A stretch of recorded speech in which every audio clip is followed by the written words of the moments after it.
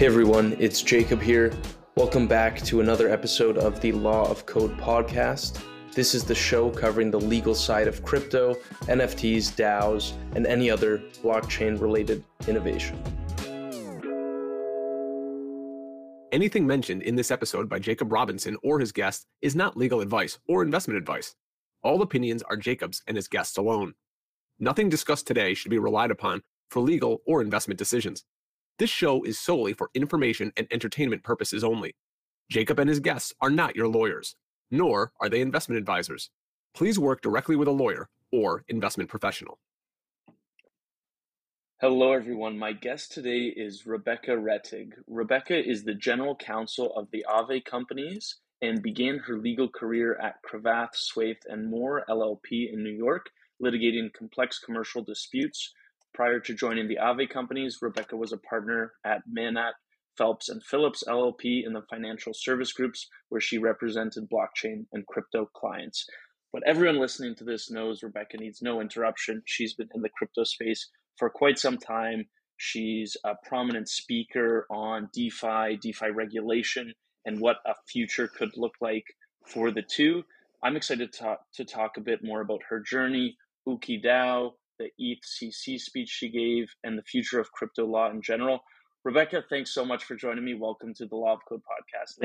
Thanks so much for having me, Jacob. It's always fun to be here, and you always ask the most thoughtful questions. So excited to chat. Well, thank you. I'll try to live up to that in this one today. I thought we could start with your journey. And I find your journey really interesting, especially when you think about how crypto law has developed. You've tweeted a few times about your journey and advised about meeting people, talking with people, attending conferences as a good way for attorneys to get involved in the space. But when you were building your practice, there weren't all these conferences, especially all the virtual conferences. Crypto Twitter was relatively silent compared to what it is now. Your entry in the DeFi space came from working with Compound, and you mentioned that a client made an intro to the founder of the Aave companies for your current role. Could we just discuss maybe a 10,000-foot view of your journey and how you overcame some challenges throughout?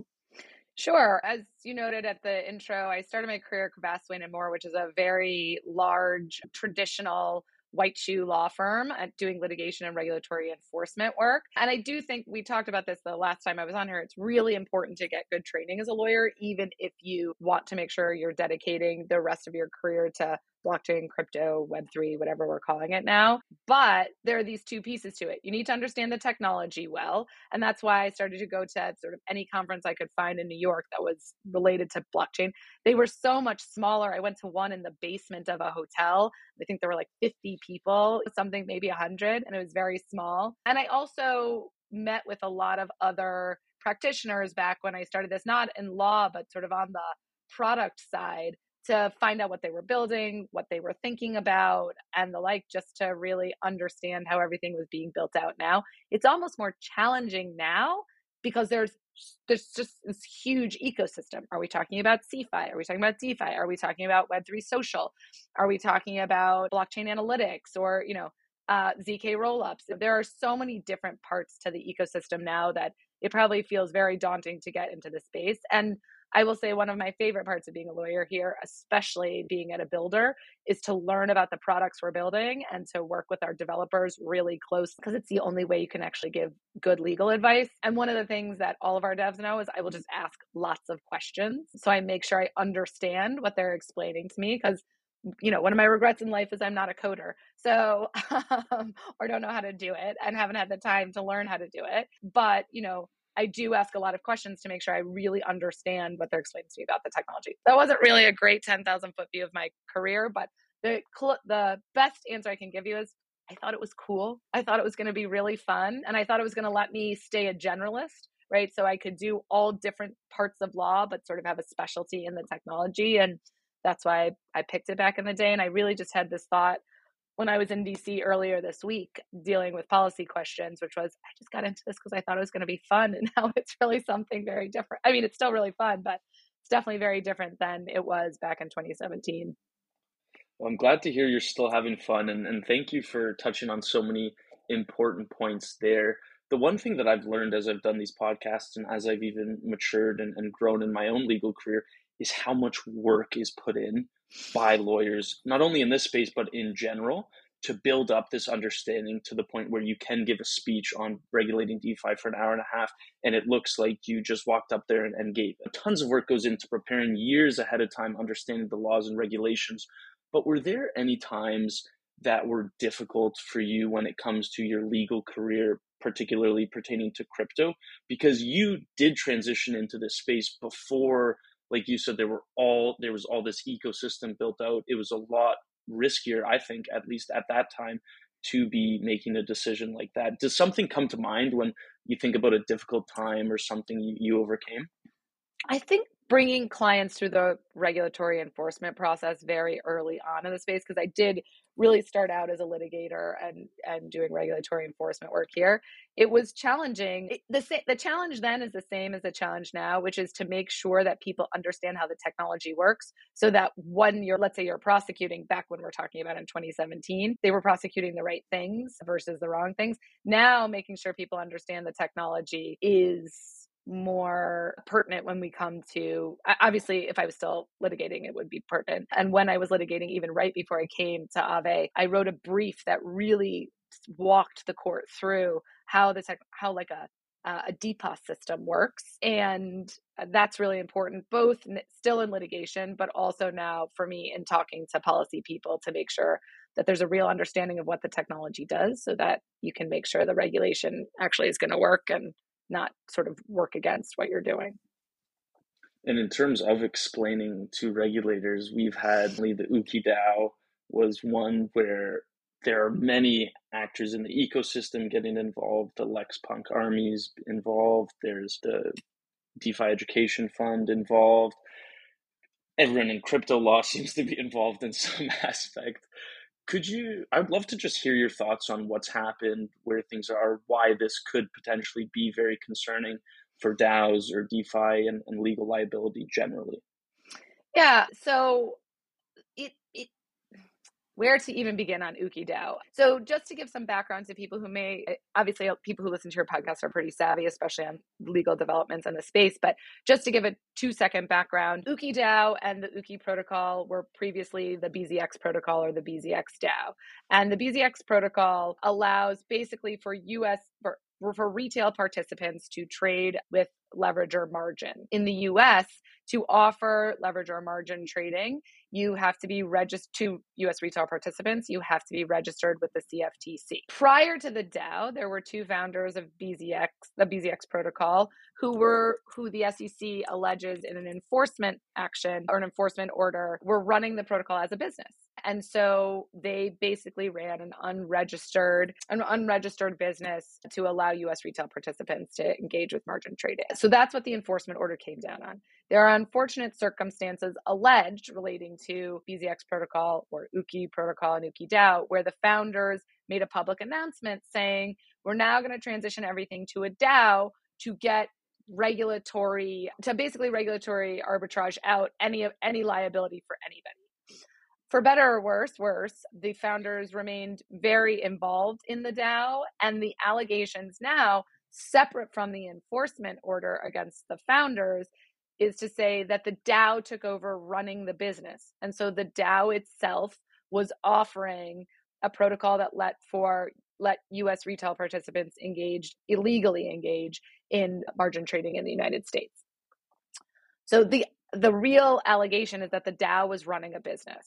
I don't know if the facts are perfect here, and you sort of have to deal with the facts as they come in law. But I think the overall feeling is that it really, this case, and we'll get into some of the procedural particulars in a second, but if there's a ruling, whether through a default judgment because none of the DAO members show up, or through a long process with facts developed and things like that, it will essentially shut down sort of DAO voting, because the CFTC's theory against the Uki DAO token holders is that only the people who voted were running the business through the DAO. And so we've seen a real chilling effect on DAO voting even since the complaint and this theory.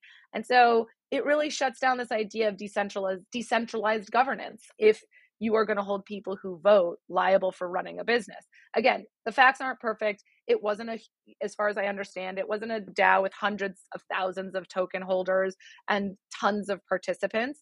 But even subsequent to the UkiDAO case, there were 2 snapshots relating to on the UkiDAO. And at least as far as the first one goes, no one voted. They did a second snapshot, and I think there was some very small voting, but it's clear that it's chilled it. And I've heard just behind the scenes from various token holders, both larger institutional participants and individuals don't want to vote in governance anymore until this gets clarified. I'll stop there for a second, and then we can go into the service issues and talk about what the DeFi Education Fund did with their amicus brief and stuff like that. Well, thank you. And I really appreciate the background. And one thing I've noticed just in speaking with people is there's when we talk about decentralizing through token holders being, you mentioned hundreds of thousands, there's so many token holders, and the idea that a product is decentralized because there's so many token holders sounds analogous to people who don't understand smart contracts or these protocols to shareholders, right? If you have 100,000 shareholders versus 40 shareholders, why is the 100,000 shareholders a better option or decentralized in any way? But what I've realized even just through this conversation is we have to keep in mind the fact that they're not running the business. They're not voting on a board of directors. What these shareholders or token holders are doing are voting on potential protocol upgrades for a smart contract that runs autonomously.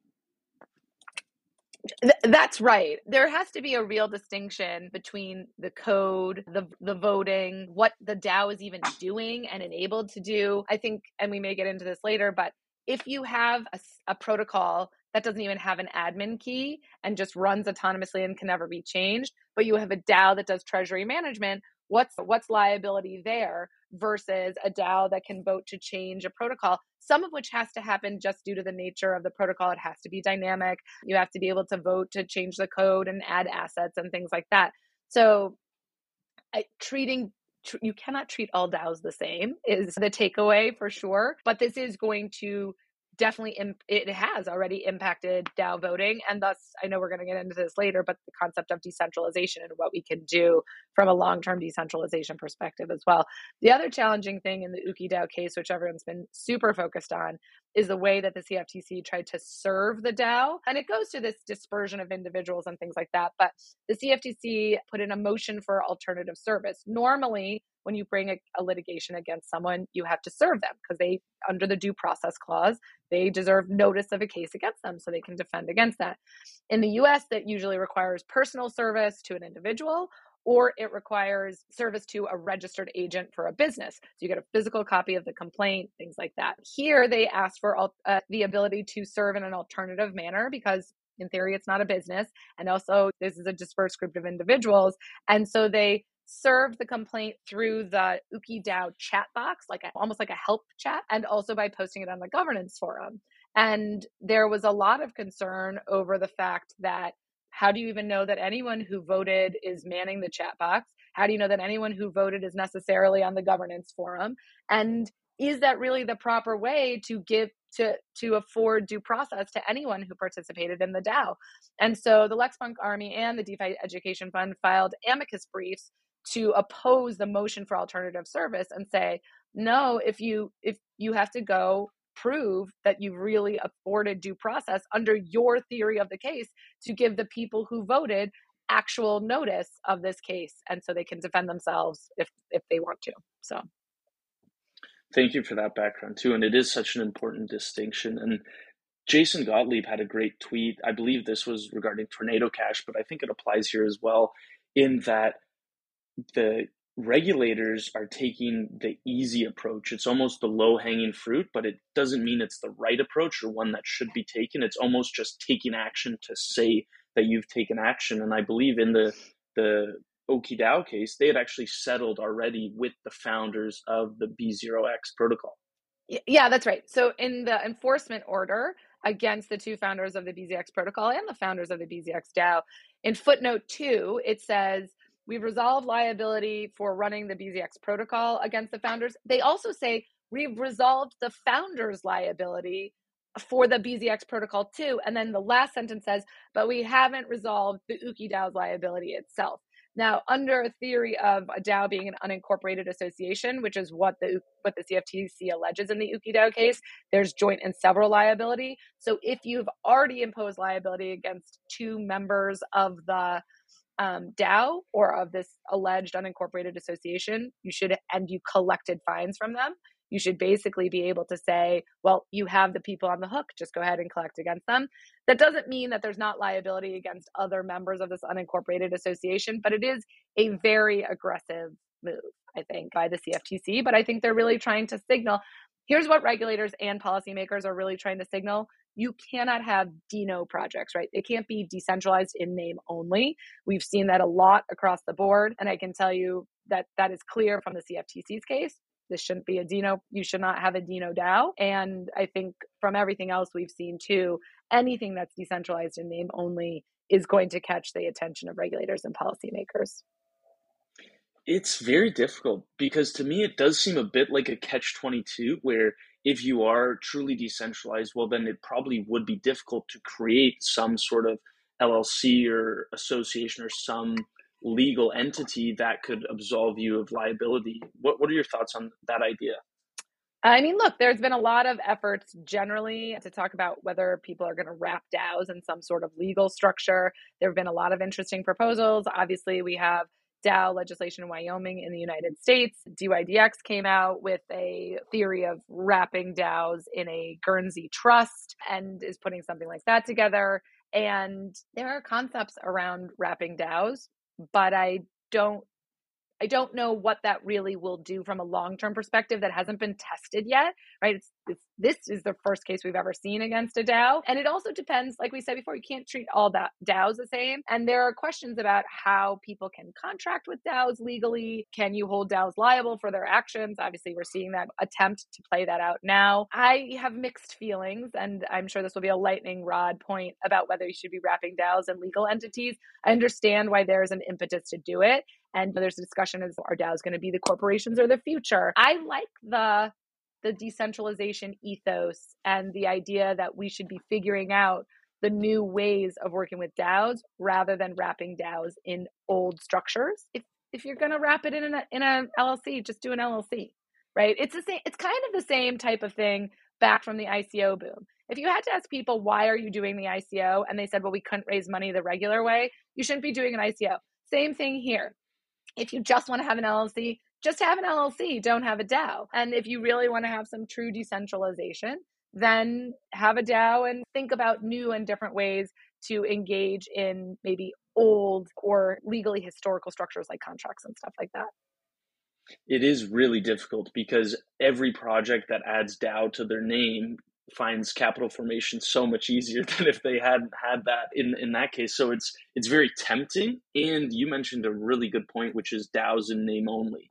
And those are so prevalent and difficult to prove. And it's much more different than a company, where a company is a company. You have to have people managing, or you don't. You could talk about maybe directors when it comes to offshore entities that are claiming they're offshore. Meanwhile, who knows where the actual ownership really is. Yeah. That comes to mind for me. But even the idea of when corporations were first created in Britain and in America, throughout the world, they had legal entity status, or they were given legal entity status, and that proliferated the rise of corporations and their power, and we've seen them grow since.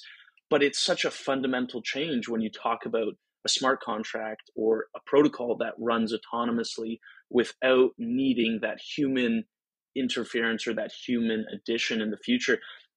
And I don't know what the answer is here, obviously, but it will be interesting to see how this plays out, especially in respect to the idea of fully decentralized. Do you see this case as posing a threat to a full decentralization strategy as outlined by Mark Boron, Miles Jennings, and a few others in the space? Yes and no. I think, as we said before, the message is supposed to be, don't create a DAO to run an illegal business that you yourself could not run, right? I really think it was that quote that said, we're going to create a DAO so we don't have any more legal liability. If it's clear that that was the purpose of the DAO, you're going to have a real hard time. But then on the flip side, are you really decentralizing anyway if you're just sort of using the DAO as a shield from what the business was actually doing? I think if you're going to engage in true decentralization, which is something that Mark and I used to talk a lot about to clients when we were in private practice. Mark has a great article out about sufficient decentralization. And I talk a lot about now generally is make it real decentralization. And I say that people always ask, oh, what's your advice to early founders? If you're going to be decentralized, make a plan at the beginning. Same time as you start planning the protocol, also plan how you're going to decentralize if that's part of your business plan. And you need to start planning at the beginning because I will say from all my work, it is hard for developers to let go of something they created. And I understand that, right? This is a creative process. You see a protocol flourishing. And I think that it's hard to let go. So if you start planning the process really early on, one, you will protect yourself you can protect yourself. And also you'll have a plan to truly meaningfully decentralize. I also think what we don't talk a lot about in the legal space is that this isn't how governance is going to look for the next 5 or 10 years. We're at governance 1.0 at best. I think the system is in no way ideal yet. I think there needs to be better ways of voting, right? Like optimistic voting should be really interesting as we go forward, where there's only veto power and it'll pass. I think when DAOs were created 3 or 4 years ago, there were these very high voting thresholds or quorums, which really didn't work for a long time. And there have been some talk about whether people are going to create governance mining to incentivize people. There are all these new delegate systems, quadratic voting and things like that we're seeing. So I just think we're still at a very early stage of governance. And the takeaway point I think that you sort of brought up is if we're going to meaningfully decentralize, you need to think about what your governance mechanism really looks like so that it's not just a front and that it really allows for this dispersed participation. And we don't go back, as you said, to sort of what corporations look like and having a small group of people run the whole thing. There's so much to be optimistic about. And it often, I think we forget, having been in the space for you longer than me, but even a few years, you forget how early stage we truly are and how fast we are accelerating at the same time, in that we're already creating new ways to move forward DAO governance when the potential that they have is just enormous. It will come down to, in my opinion, how regulation proceeds. Like the chilling effect on DAO voting, like you've mentioned, is real. And if that's what the governments want, or if that's what regulators aim to do, that could have a dangerous effect and a drastic effect, particularly in particular jurisdictions. And I'm sure there will be entities offshore in different ways around that, as there always are. But you've spoken a lot about DeFi regulation, and I really enjoyed your speech at ETHCC about where we are on DeFi regulation today. Before we get into some nuance and some things that you mentioned, I thought I'd love to hear your thoughts on the regulation and DeFi coexistence at a fundamental level. Are the two compatible at the end of the day? I'll give the lawyer answer. It depends. It's exactly your point, though. It depends on how the regulation is built out, right? And I said this at ECC, and I say this a lot. So for anyone who's heard me say it before, sorry that you have to hear it again, but you want to make sure the regulation, right, if there is any, as it relates to DeFi, does not relate to the writing of code, right? That's protected. And that's not just protected in the United States, but that will also chill innovation in other places as well. And what I really don't want is for the regulation to turn software developers into financial intermediaries. And look, you also don't want to regulate code, right? You don't want to regulate the protocols, because while there's been a lot of discussion, come in and register, like a protocol can't get up and walk into a regulatory body and sort of register. So you have to think, who are we regulating in the DeFi space, on what basis, and in what way? And if we don't get those right, you're right, there will be a real chilling effect, and we will not have DeFi as we know it today. I also think any regulation, obviously, and I would say the DeFi space is regulated today. We have consumer protection laws. We have other laws in place. So when people say DeFi is the Wild West, it's completely unregulated, I don't believe that's true. Anybody who puts a product out has to adhere to a lot of regulation, particularly on consumer protection, user protection. That just looks different. A lot of what I say is regulators like to say, well, same risk, same regulation. true for CeFi. Yes, those are very traditional structures, just with a different asset class. In DeFi, it is different risks, but you can get the same regulatory outcome. You just can't get them the same way unless you want to turn it into CeFi or have software developers be financial intermediaries, and then it's just fintech, and then we've lost all the fun and the interest and the decentralization ethos that came from the cypherpunks back in the day. So many great points there, and one I wanted to touch on is the misunderstanding, and it goes back to education, that people have when it comes to DeFi as the Wild West. And I think as lawyers, we're able to recognize that DeFi is so much better than the existing system because you can encode these regulations in the software. And so now you don't need to rely on a lawsuit to enforce something like credit payments on a bankruptcy proceeding. There can be on chain and in the system a way for payouts to be made. There are so many things that you can encode, and now you don't have to necessarily trust on a third party to regulate or make sure everything goes okay. And I think that often gets missed when people talk about DeFi as the Wild West. I mean, I think that when you talk about those kinds of things, right, like lack of counterparty risk, automaticity, financial independence for users, and you explain it, it sounds too good to be true. I mean, Right. it does. Maybe that's the problem. Well, a little bit. It does sound too good to be true. And then when you have that coupled with a lot of announcements about rug pulls or hacks of bridges and things like that, it's very hard for people who are not in the space and haven't been doing this for a long time to square those two things together. And I can imagine if someone told my grandfather 40 years ago that there would be a way for him to send a message to his brother in England in a millisecond through this internet, he would have had some doubts as well. And if you hear about people raising money for internet companies that were doing illicit things or didn't turn out, of course, that would be the thing. And also the point on liability for developers. I mean, it seems to be such a silly thing when you think about the SWIFT system and other international payment systems that have been developed. They don't go after regulating the people who wrote the code there. They go after the banks. They go after the financial intermediaries who are actually using that in a certain manner for a certain type of business. Yeah, and that's why when you look at the DeFi system, you need to think, well, who are the service providers in DeFi, right? Who are the intermediaries is not the right word, but really the service providers, the centralized service providers that bring you into the system. And does it make sense? I'm just saying that's the question, to put the regulation there. And what do those people do? And what should you have to give if that's where you're gonna regulate, the regulation should be proportional to what those people are doing. So it's very nuanced and complex. And it is because we've all talked about DeFi as this new financial system, and we use words from the old financial system here, right? Exchanges, lending, derivatives, right? Well, if you hear those things, any regulator or policymaker is going to say, okay, well, doing that in an electronic way, isn't that fintech? Shouldn't that just be regulated the same way? It's very difficult to explain, especially something like an admin key or no admin key for Uniswap or Tornado Cash, and they just run forever and you don't need another human to do it. It's hard to get your mind around. Like, I know that, there is certainly, I don't know, whispers of hostility against thinking about regulation of DeFi and specifically the way it's been coming out.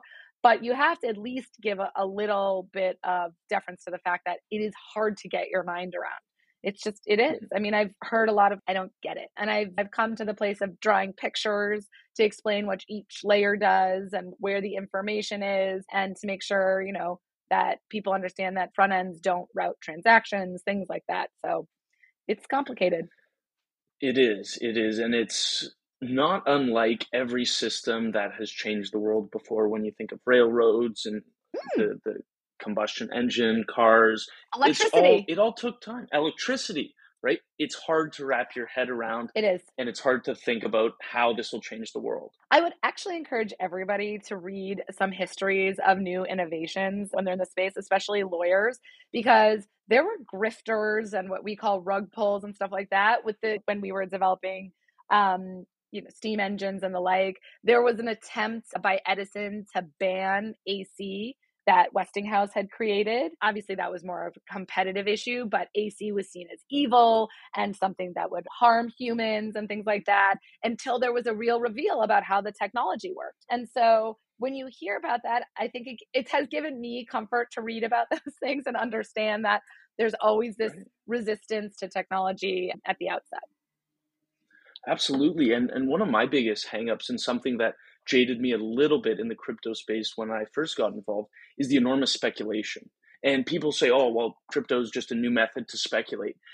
Okay, maybe. But if you look at railroads, car companies, when all these innovations were first created, it started with speculation and the building came later. And that's, I think, what we'll see here as well to a big extent. One thing you mentioned in your speech was, quote, to make sure the tech can grow, we need greater legal and regulatory clarity for Web3, unquote.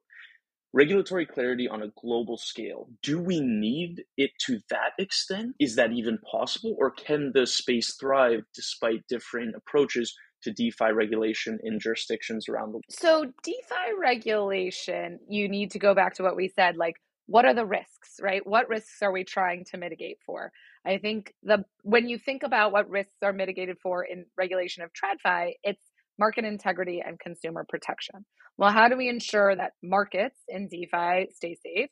It's really a cyber risk issue, right? Are there hacks? Are there vulnerabilities in the code, right? How, because the reason we have TradFi regulation as it is, right, with intermediaries is it makes there be no ability for subjective judgment over user assets because you don't want people to have another individual making decisions over their money.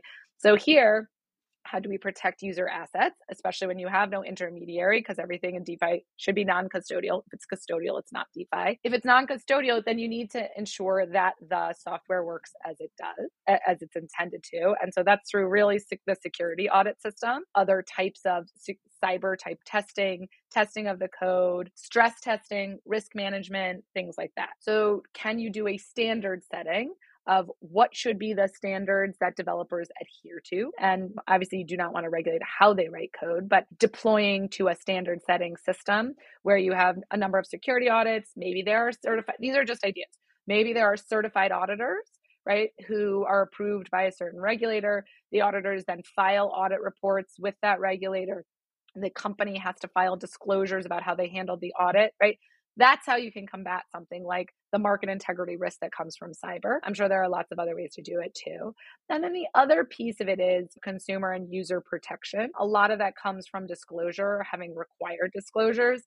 And then the last piece that there is a lot of focus on is how do we combat for AML risk? And that is really challenging in DeFi without turning somebody into an intermediary and to say, well, it does. If you're interacting with somebody on the SDN list, but you don't know it, is that good enough? No, it's probably not good enough for US regulators, probably not good for any FATF compliant country. So I think AML is a really challenging question to think about. Obviously, nobody wants there to be censorship at the base layer or even at the protocol level. And then the question is, well, do you start doing KYC on front ends? Which, when you think about what front ends really do, is just an information transmission type of thing. It's hard to wrap your mind around why you should have to do KYC there if they're not really routing orders, bundling transactions, and things like that. But that is where everybody, I think, on the regulatory space is really thinking about, or in the policy space right now, is thinking about is how to bring AML in a way that doesn't kill the information. And that's why we have to think about who are the centralized service providers and where are they going to come from in DeFi. Yeah, it seems the centralized service providers would acting as on-ramps into the ecosystem would be the lowest hanging fruit, in my opinion, and the easiest to begin regulating and to implement a KYC if you want to bring fiat and translate that into crypto. And then once you're in, fair use. But it'll be interesting to see how that plays out. When we talk about centralized exchanges and it's easier to implement KYC and things like that, then you have this idea of decentralized exchanges, decentralized protocols, true decentralization. This is difficult to prove, it's difficult to achieve, it's difficult to think about, really to wrap your head around. And the DAO report, I thought, underscored how decentralization is an example, could be used as a smokescreen. Ether Delta had elements of control, the front end web page hosting. this control Well, and a provides centralized order book in Ether Delta and holding the admin right. key. Ether Delta is not, yeah, but keep going. Not a good example, of course. A good bad example. Yeah. And whenever there's this control, that gives regulators someone to point to and someone to go after. Is there a solution or something that you think will emerge in the future that can balance the need for front ends with decentralization at the back end and what that future could look like? Self-hosted front ends. Yeah. I mean, I think people are trying to build that now where you download the front ends and you host them yourself. And look, I think there are always, as someone asked me this yesterday too, there will always be open source permissionless front ends. That is going to exist forever. I think the front ends may get regulated if you're doing it as a business or for consideration or taking fees, things like that. Actually, let's start that over. Let's start that part over. So I think for the front ends, you may be regulated if you're taking fees or otherwise making something along those lines. But there will always be permissionless front ends and open source front ends. And maybe they'll be hosted by DAOs themselves. I'd love to see something like that, where a DAO takes a front end from a protocol and hosts it through an ENS domain or something along those lines. But you'll always have permissionless front ends. The question will just be like, are we going to see the development or proliferation of front ends that take fees? Is a little bit antithetical to the ethos of Web3 and DeFi, but it may be something that emerges depending on how regulation and legislation is written. Yeah, regulation, legislation, that to me will be what shapes the river, and the river is going to be flowing. It's just how it will be moved. I'd love to hear your thoughts on MiCA, and we've seen it's moving forward, and it's offering, whether people are pro or against it, it does offer some clarity and it does offer some rules and regulations. How do you see MiCA affecting crypto in the EU and the risk of validators being regulated as custodians in the US? I know those are two different things. Okay, so let's start with MiCA. Yeah. MiCA was the impetus for MiCA was Diem or Libra back in the day, but it really has evolved since then. It is meant to regulate what are called CASPs, crypto asset service providers. So really, as we were talking about, like much more CeFi, custodial exchanges, custodians, brokers, people who are taking custody and doing sort of traditional acts, but with crypto assets. It also goes through a classification system for different type of crypto assets. So it does cover e-money, which are things like USDC. It does cover what it calls asset referenced tokens, so tokens that derive their value from a different asset, whether it be a crypto asset or a real world asset or something like that. It does include algorithmic stable coins, but the interesting part about that is that there is a carve out for DeFi in the preamble of MiCA. So it says, if you are running your business in a partially decentralized manner, you are captured by MiCA. So something like a Dino would definitely be captured by MiCA. But it says if this is a fully decentralized system, then it is not captured by MiCA. And then MiCA also excludes NFTs. That is not to say that DeFi will never get regulated in the EU, but they are various directorate generals in the European Commission and through the European Parliament are undertaking a study of how DeFi works and what regulation could actually be. And they are trying to create a thoughtful system as it relates to DeFi. MiCA definitely attempts to give some real clarity around how to work and deal with these systems in the EU. And I think that there certainly was a valiant attempt to do so and to really just keep this narrow to centralized actors in the crypto space. There are definitely difficult parts of it. It won't be they just voted on the technical language and approved it, but it won't be in full force and effect until 2024. Yeah, we have some time there. And just the other question relating to the risk of validators being regulated as custodians in the US. And we've seen, I believe it was a case out of Texas that touched a bit on the location of nodes being predominantly in the US. So the theory of creating jurisdiction based on where nodes exist is not new. I think the first time I remember seeing that was actually in the motion to dismiss in the Tezos case, where the judge said there was at least jurisdiction because a number of nodes for Tezos were running out of the United States. That was 2019, maybe, but that was definitely years ago.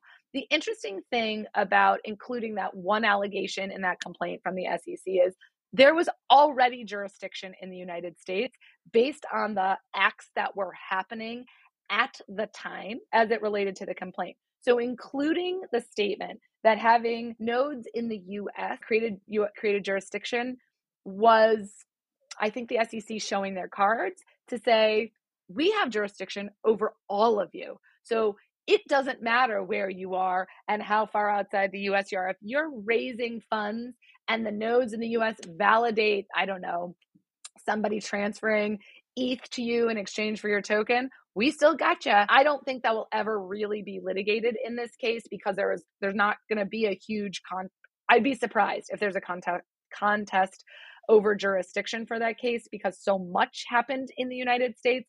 There were US persons involved. I vaguely remember that the defendant came to the United States. So there were already enough what are called sufficient contacts for there to be jurisdiction. So it was really just the SEC showing their cards and sort of, as it's done, created a lot of concern over what that means for the breadth of SEC jurisdiction over crypto. Could we talk a bit about the Lens protocol? I've heard about it and I've been introduced, and I haven't actually signed up because I think you need a referral or you needed to sign something. So I'd love to join. Okay. But so could you talk a bit about it? The most important thing we can do after this podcast is get you your Lens handle. Thank you. So Lens is, actually, I'd love to speak about Lens. So I'm excited that we get to talk about it because I really think it's a new important primitive in the Web3 space, but it's Web3 social. So Lens is a protocol, a set of smart contracts. They are deployed on the Polygon blockchain because it's very quick, very cheap and efficient, and eco-friendly. And Lens allows you to create your own social media profile. You own your own content, you own your own data, you never turn any of it over into a centralized intermediary. And it also allows you to take all that content and data and plug it into any front end that you want to. So it also, I think, long term, and there have been a number of third parties who have created front ends already for things like it looks like Twitter. So Lenster, things that look like YouTube, things that look like music sharing, all of that is being created. And you will get to then curate all your own data. The other amazing part of Lens is not just that you will get to keep your own data and your own content, but you can use your content as you want to. And so one of the cool things that we've seen is that Lens enables people to allow for collects of their content. So if you posted a picture of your new dog and I thought your dog was really cute, I could collect the picture of your new dog by sending you some map via Polygon. And so it's also a way, it's really sort of the creator economy on steroids, if you think about it, because it's not just, oh, here's my NFT and I'm selling all these NFTs and then you've run out. It's really your thoughts for the day or the month and people being able to collect those. So it's a way to enable people to participate in the economy in a new way too. I think Lens is the way forward. It is decentralized. In a way that other Web3 social, even if they use the moniker decentralized, is not yet. And it's really user owned and controlled. So it takes Stani's vision of having verticals across this user owned internet, right? That's what Web3 is. And it takes, we have the Aave protocol that we created, DeFi, now Web3 social through Lens. And there's lots more from Stani's creative vision that will come out that really makes this user owned internet into a reality. That is amazing. We definitely need to chat about that because I've been wanting to join, but I can't recall exactly what it is, but there is something that you need to do before you can join. We rolled it out slowly because it is so new and different, and we believed for users, we wanted to ensure it worked correctly, but now it is a much more open system. So let's make sure we get you your Lens handle right after this. Amazing. Well, thank you, Rebecca. And I'll link Lens in the show notes too. That would be great. Who wants to check that out, of course. It seems so important because we've made this huge trade-off when it comes to our data and privacy almost unknowingly, and now it's grown to such behemoth scales that to see projects open in the other direction is so important. So Rebecca, if you were teaching a what not to do to be successful in your career, what would be on that list? What would the syllabus cover? Yeah, that's a long question. Number one, it would be don't be somebody you're not, right? Authenticity is the most important thing. The other really important thing is making decisions without having all the information. Don't do that. And let's make it a short syllabus because people like to think in threes. So I'll give a third thing, which is don't only think like a lawyer. think no matter if you're in-house or outside counsel, you need to think about who your client is and what they are doing in the world when you give advice. Lawyers like to think in absolutes. It's hard to sit with a gray area. If you're in crypto, it's almost all a gray. In many instances, it's a gray area. But you need to think about the realities of what your client is doing and what they're also trying to accomplish against the backdrop of the advice that you give. Amazing. Thank you for that. I think those are three really important things to keep in mind. I know I'll be thinking about them. The last question for you, Rebecca, is free time. And this isn't something that we talk often about when we're lawyers, especially in the crypto field, because there are so many other things to talk about. But what do you do with your free time? How do you like to spend your time outside of crypto law? I don't have much free time, but I don't sleep a lot. So I create my own free time. I love long distance running for sure. I really love spending time with my family, especially being outside. We always go to sort of remote places to vacation together and do things like hiking and horseback riding and stuff like that. So that's what I really enjoy doing, is sort of being outside and being active and being with the people I love the most. Amazing. I love it. Well, thank you so much for joining me. And I will link to everything we talked about in the show notes, as well Great. as Rebecca's Twitter handle. It's always a pleasure to speak with you. And I really enjoyed this conversation. This was so fun. And it really was just a conversation. It was not sort of a back and forth. So I had a great time. You're a great host, Jacob. Thank you for having me. Well, thank you for the kind words. It means a lot.